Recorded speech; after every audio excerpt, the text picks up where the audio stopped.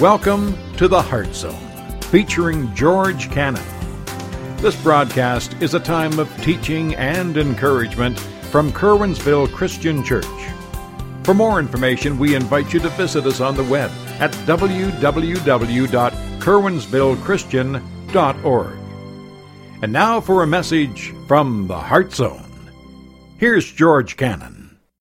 All right, folks, what I'd like you to do is I'd like you to turn in your Bibles to John chapter 11.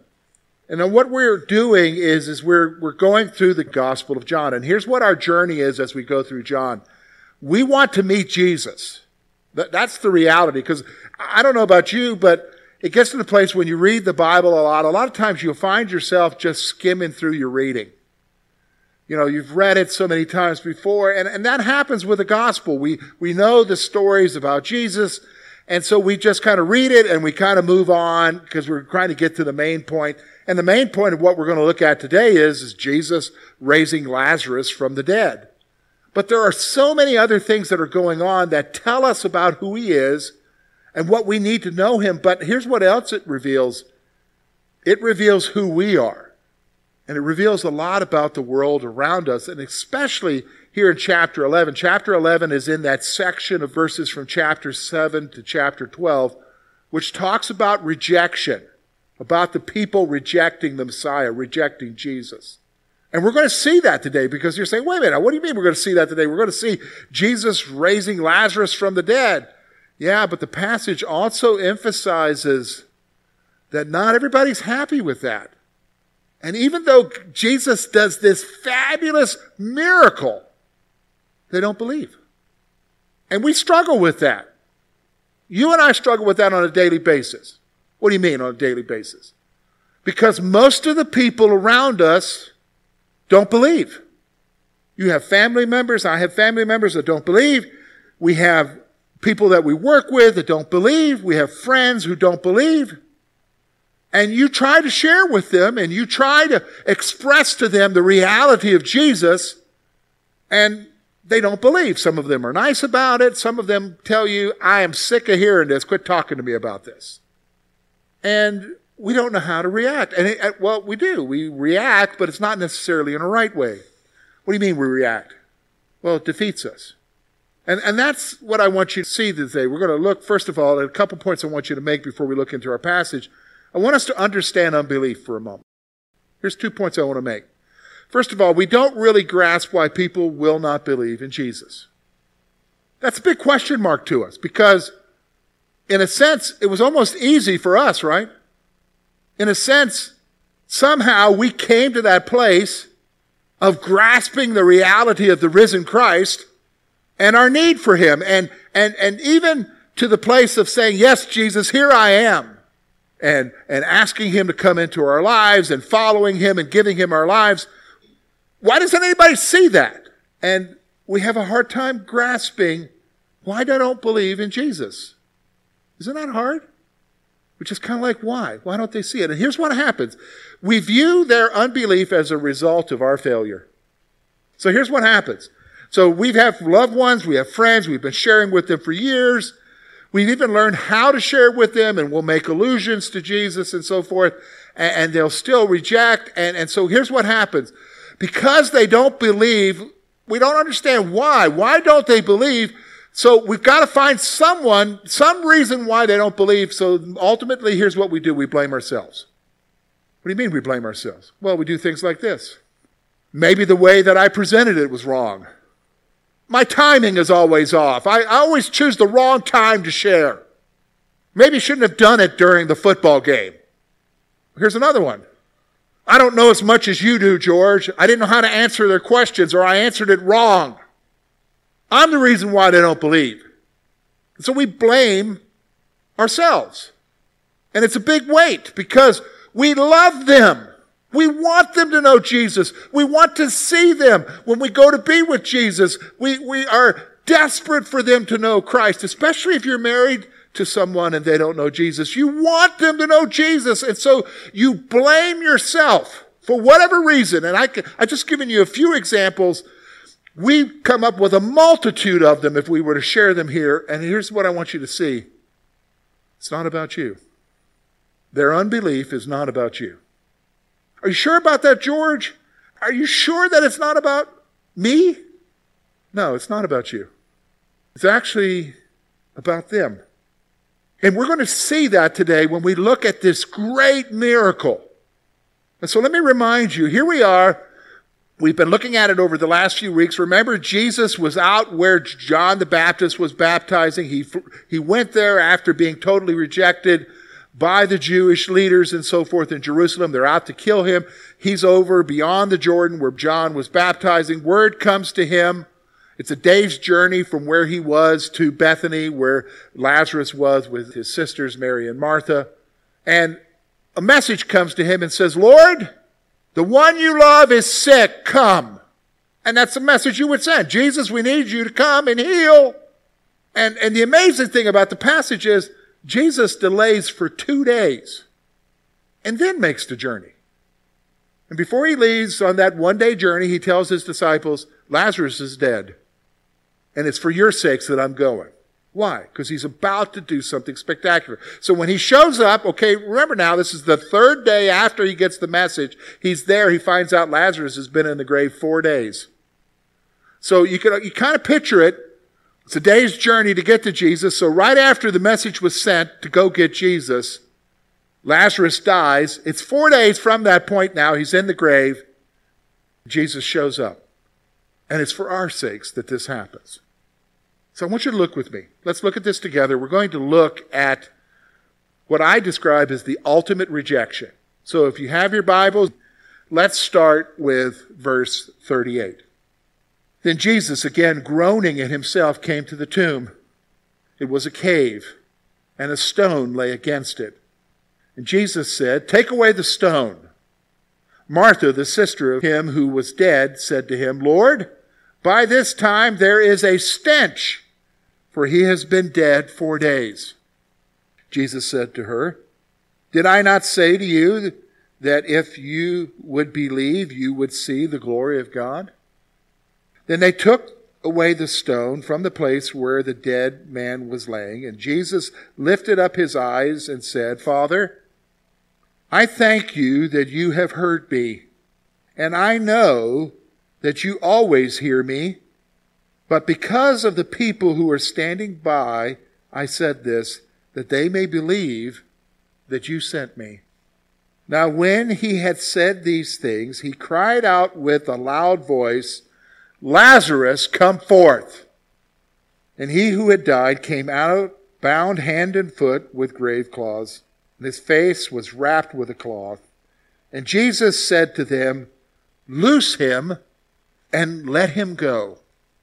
Then many of the Jews who had come to Mary and had seen the things Jesus did believed in him. But some of them went away to the Pharisees and told them the things Jesus did. Then the chief priests and the Pharisees gathered a council and said, What shall we do? For this man works many signs. And if we let him alone like this, everyone will believe in him. And the Romans will come and take both our place and our nation. One of them, Caiaphas, being high priest that year, said to them, You know nothing at all, nor do you consider that it is expedient for us that one man should die for the people, and not that the whole nation should perish. Now this he did not say on his own authority, but being high priest that year, he prophesied that Jesus would die for the nation, and not only for that nation only, but also that he would gather together in one the children of God who were scattered abroad. And then from that day on, they plotted to put him to death. Therefore Jesus no longer walked openly among the Jews, but went from there into the country near the wilderness to a city called Ephraim, and there remained with his disciples. And the Passover of the Jews was near, and many went from the country up to Jerusalem before the Passover to purify themselves. They sought Jesus and spoke among themselves as they stood in the temple, What do you think, that he will not come to the feast? Now both the chief priests and the Pharisees had given a command that if anyone knew where he was, they should report it, that they might seize him. Now, folks, what we're going to see here with these verses is what I'm calling the ultimate rejection. And here's how we're going to build it up. First of all, we're going to see the glory of God. In verses 38 through 44. That's the healing. You're going to see the glory of God. It is amazing what takes place. But with that, we're going to see a willful choice. A willful choice. Because what I see happening here in this passage is something that you and I need to grasp, especially when we consider those around us. Even though we share Jesus with our lives, we share Jesus with our word, even though the reality exists as Jesus expresses himself through our lives, through answered prayer and the peace that he gives us as we live our lives, the question is, why don't they believe? Instead of blaming yourself, we need to understand some things about the willful choice on the part of people. So let's first of all look at the glory of God. First of all, let's go back to verse 38. Notice again, so he comes to the tool. This is what always amazes me about this passage. Jesus knows he's going to raise Lazarus from the dead. But look at verse 38. Here's what it says. Then Jesus, again, groaning in himself, came to the tomb. What's going on here? Why is Jesus groaning in himself? He's coming to the tomb. He knows he's going to raise Lazarus from the dead. What's happening here? Here's what I want you to see. Jesus is emotionally moved by our plight. When I look at this passage and I see how Jesus is interacting, he's interacting with the pain of Mary and Martha. He's interacting with the mourning of the people for Lazarus. He's coming to the grave, and there is Lazarus. He has received the ultimate result of the curse, and that is physical death. Jesus is groaning within himself. The reality is that he is not indifferent to us and our pain and our suffering. He feels for us. And I'll be honest with you, I need to hear that. You need to hear that. Why? Because life happens. Stuff happens. Problems happen. And yes, sometimes the problems are a consequence of what I do and what you do, right? But then sometimes it just comes looking for you. And it's painful. Do you know what I'm saying? It's painful. You don't go to the doctor wanting a report from the doctor saying you've got this physical ailment. And then you get the bomb dropped on you. And what do you do with that now? And the heartache is real. But yet it happens. And what happens in the midst of life as it happens, the natural question that evolves from us is, okay, Lord, do you know what's going on? Do you see what's happening? I don't know that I can take anymore. Isn't that what we say in our hearts? Why is this? And then here's our natural, what did I do? What did I do? And sometimes, yeah, maybe you did something. Remember, I told you, sometimes there's consequences. But a lot of times, it has nothing to do with you. It just has to do with the world that we live in. But yet we gravitate to the reality of, do you know what I'm going through, Lord? And what we see here in a passage like this, especially the glory of God, is this. He knows exactly what you're going through. And he feels for you. He feels your pain. And some of you, here's the reality. Some of you need to hear that this morning. That's not true with God, because God does understand. God knows exactly how I'm feeling. God knows exactly what I'm experiencing. God knows everything. And here's what it is. He feels with us. He feels the pain with you. In fact, he's not running away from you because of the pain. He's running towards you. And that's the awesome glory of God. Here's the second thing I want you to see from this passage. Look with me at verse 39 through 42. Jesus said, take away the stone. Martha, the sister of him who was dead, said to him, Lord, by this time there's a stench, for he's been dead 4 days. Okay, we understand that. Really hot climate. No embalming process. Decomposition is going to take place. We can't open that grave, Jesus. Now listen what Jesus says. Jesus said to her, did I not say to you that if you believed, you would see the glory of God? Then they took away the stone from its place where the dead man was lying, and Jesus lifted up his eyes and said, Father, I thank you that you have heard me. And I know that you always hear me, but because of the people who are standing by, I said this, that they may believe that you sent me. So Jesus is praying and he's saying, look, Lord, I know you hear me, but I'm praying out loud, not for me. It's for them. Why for them? Because he's about to do something for them. What is it? Here's the point I want you to see. Jesus acts so that we understand who he is. He's acting so that we understand who he is. And let's be honest, folks, somebody in the grave, 4 days, by that point, decomposition is taking place. Here comes Jesus to the grave, calls him up out of the grave. What's going to go through your mind as you read that if you were there? Oh my goodness, who is this? Because he just did something that has never taken place before. Even, think about it, even in the other Gospels when Jesus raised up the little girl who had been dead, she wasn't in the grave. She wasn't dead for 3 days.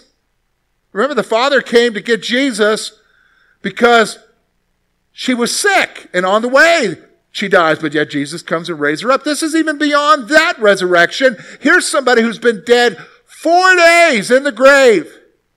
Jesus calls him up out of the grave. And why did he do that? For you and I. Because if he could do that, he can do anything, right? If he could do that, he can do anything. It's showing us who he is. It's helping us to understand this isn't just Joe Schmo showing up and doing some parlor tricks. And for them, the Jewish people of that day, it's showing them the Messiah has shown up. The Christ has shown up. And that's what this is about. It's so that they understand who he is. And that brings me to the reality here. Verse 43 to 44. It's the whole issue of the raising here. Look with me. Just in 2 short verses. Here's what he says. Now when he had said these things, he cried with a loud voice, Lazarus, come forth. And he who had died came bound hand and foot with grave clothes and his face wrapped with a cloth. And Jesus said to them, loose him and let him go. Here's what I want you to see. Jesus can do the impossible. He can do the impossible because that's who he is. Now, again, we're looking at this and we're saying, okay, George, what does that have to do with this issue of unbelief? You know, we're looking at this. I understand and grasp the story. And yeah, it's powerful. Jesus can do anything. But we're talking about the ultimate rejection. Well, here's what I want you to see. Here's what I want you to see. We're getting ready to see that after he does this spectacular, mind-blowing thing. Isn't it a mind-blowing thing for him to go to a grave? Guy's been there 4 days, calls him up out of the grave like nothing's happened. Raises him from the dead. That's mind-blowing. Or does that happen every day in Kerwinsville? Doesn't happen, does it? So in this mind-blowing thing, there's people who are rejecting it, and not just rejecting it, they really want to kill him now. Now think about how we handle people who reject us when we share belief. Remember I told you our tendency is to blame ourselves. Maybe it's the way I shared it. Maybe it's the timing. Maybe it's because I didn't know the questions. Here's what I want you to see. Was it the manner in which he did it that they didn't believe? Like shouting it, Lazarus, come forth. Should he have done, Lazarus, come forth? Then they would have believed? No. What he did was just beyond comprehension. Calling somebody out of the grave. And they still don't what? Believe. Why? I want to give you 3 things that are going to help you to understand why people don't believe. And hopefully it'll help you not to beat yourself up. Still be a witness. Still be a testimony. But don't own it. Because let's kind of remind ourselves, one day, when Jesus comes back at the end of the millennial kingdom, the great white throne judgment, all humanity will be raised. The book of life will be there, and those whose names are not written in it will be cast into the lake of fire. Picture this scene. Somebody will stand before the Lord and give an account, and here's the excuse. You know, Jesus, I would have believed in you if it wasn't for George. He just didn't answer my question the right way. He misquoted you, Jesus. Do you really think that that's going to hold water? No. So don't beat yourself up. What is it? Well, let's take a look. Here's the 3 things I want you to see. 45 through 50, here's what happens. The Pharisees give the report. They hold a special council. The chief priests are there. The Pharisees are there. What are we going to do about this? If we don't do something, everybody's going to believe him. Well, yeah, isn't that the point? He's doing these things so that they can believe that the Messiah has shown up, right? What's going on here? Many choose to reject in spite of what Jesus has done. They choose to reject. I mean, think about it. What's going on here? I mean, a report comes, hey man, did you hear what happened over in Bethany today? We were at the graveyard and I was there to go visit my Uncle Joe and put flowers down for him. And man, some guy showed up and he yelled at us and said, come out of the grave. And some guy walked up out of the grave. That was Jesus. Wow, do you believe that? Oh my goodness, really? That's a problem. That's a problem? We've got to have a meeting. We can't have this happening. They're willfully choosing to reject him in spite of what he's done. Think about something for a moment. What are they worried about? If you read here in the passage, they're worried about the Romans coming and taking them from their place and taking their nation away. What does it mean, their place? Their place, their standing in society. They're worried about the Romans coming and affecting their standing in society. And not just that, destroying the nation. Now, give me a break. Jesus comes, speaks a word, God raises up out of the dead. Do you not think he can handle some Romans? And all he did was come out of the grave. The Messiah. And what are they worried about? Themselves. See, many choose to reject in spite of what Jesus has done. Here's the issue. The issue is their comfort in the present time. That's what the issue is. The issue in their rejecting, it's not that you don't have enough proof. It's not that you didn't answer their questions. I have found that sometimes people just reject for the fact of just simply, I don't care. I want to do my thing. It doesn't matter. The issue is right now, where they're at, can they keep doing their own thing? Because here's the thing. When you realize that there is a God, when you realize that there is a Jesus, and even though he died for you and wants to have a relationship with you, that changes things, doesn't it? And one of the things that it changes, hopefully it changes, is that your life changes in the direction that it goes in. But here's the problem. A lot of people don't want the direction to change. They want to keep heading in the path they're going in. And that has nothing to do with you. It has to do with who? Themselves. The issue is their comfort in the present tense. And here's the thing. God uses the rejection to accomplish his will. It's okay, they have this meeting, they're worried about this. Listen to this, this is the most interesting interaction here. And then look at how John comments on it, okay? If we look here in reality over at verse 49. One of them, Caiaphas, being the high priest that year. Now, what do you mean that year? Okay, let me explain to you. At this point, the Romans didn't want one guy to be the leader all the time. So what they did was, even though the Jews would choose a high priest and he would be the high priest for life, they came along and said, we can't have him for life. We're going to give him a term limit. They can only be a high priest for a certain amount of time. So that year it was this guy named Caiaphas. Okay? So Caiaphas, being the high priest that year, said to them, you know nothing at all. They're all worried about Jesus and the Romans coming, he said, nor do you consider that it is expedient for us that one man should die for the people and not that the whole nation should perish. Now, here's how John looks at it. Because we would look at that, boy, that's a harsh statement. Boy, that's the ultimate rejection. We've got to get rid of him.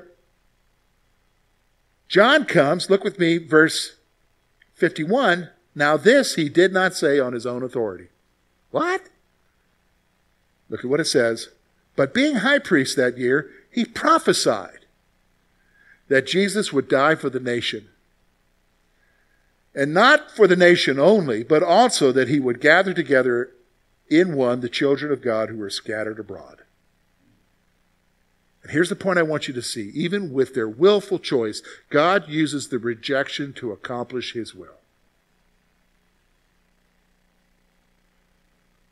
Even though the high priest says, we got to get rid of him for the sake of the nation. Yeah, that's true. for the sake of all, right? Including you and I, he gave his life for us. And God uses their unbelief for his glory.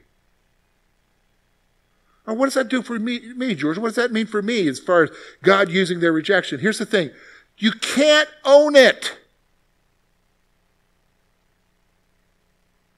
Everyone is accountable for themselves. Now, let me just stop. That doesn't relieve you from, well, I guess I don't need to share it. No, you still need to share. You still need to give the gospel. You still need to pray for them. You still need to look for opportunities to share. But when they reject, it's not about you. It's about them and their choice. And guess what? He's still God. And he's using that for whatever means and whatever's happening. And I need to rest there. Say, okay, George, what do we do with this? We want to meet Jesus. We want to understand ourselves. Here's the thing I want you to see. Let's remind ourselves of a few things here. Jesus is God. No one can do what he can do. Ever. The reality of who he is evident to all. We say, well, George, we're 2,000 years. It's not evident. No, it's evident. How do you know it's evident? Look at what he's doing in your life. The reality of Jesus should be evident in your life as he brings you through the things that you face, as he provides for you in ways that are amazing, as he does the miraculous in your life. And he does. He answers the prayer. And people see that. Like, how did that happen? Oh, it's just a coincidence. Wow. A lot of coincidences happen with God's people, don't they? But here's the reality. Jesus is real. And that's where our hope is. And that's the glory, because he understands the things that I go to, and he's the one I go to. But I want to share that with others. But here's the thing. Don't destroy yourselves as you share. Because the rejection will come. The rejection is expected. But it's never about you. It's not even about Jesus. It's about them. And that's why we need to pray for them, right? God, would you open their eyes so they can finally see? Hi, folks. This is George.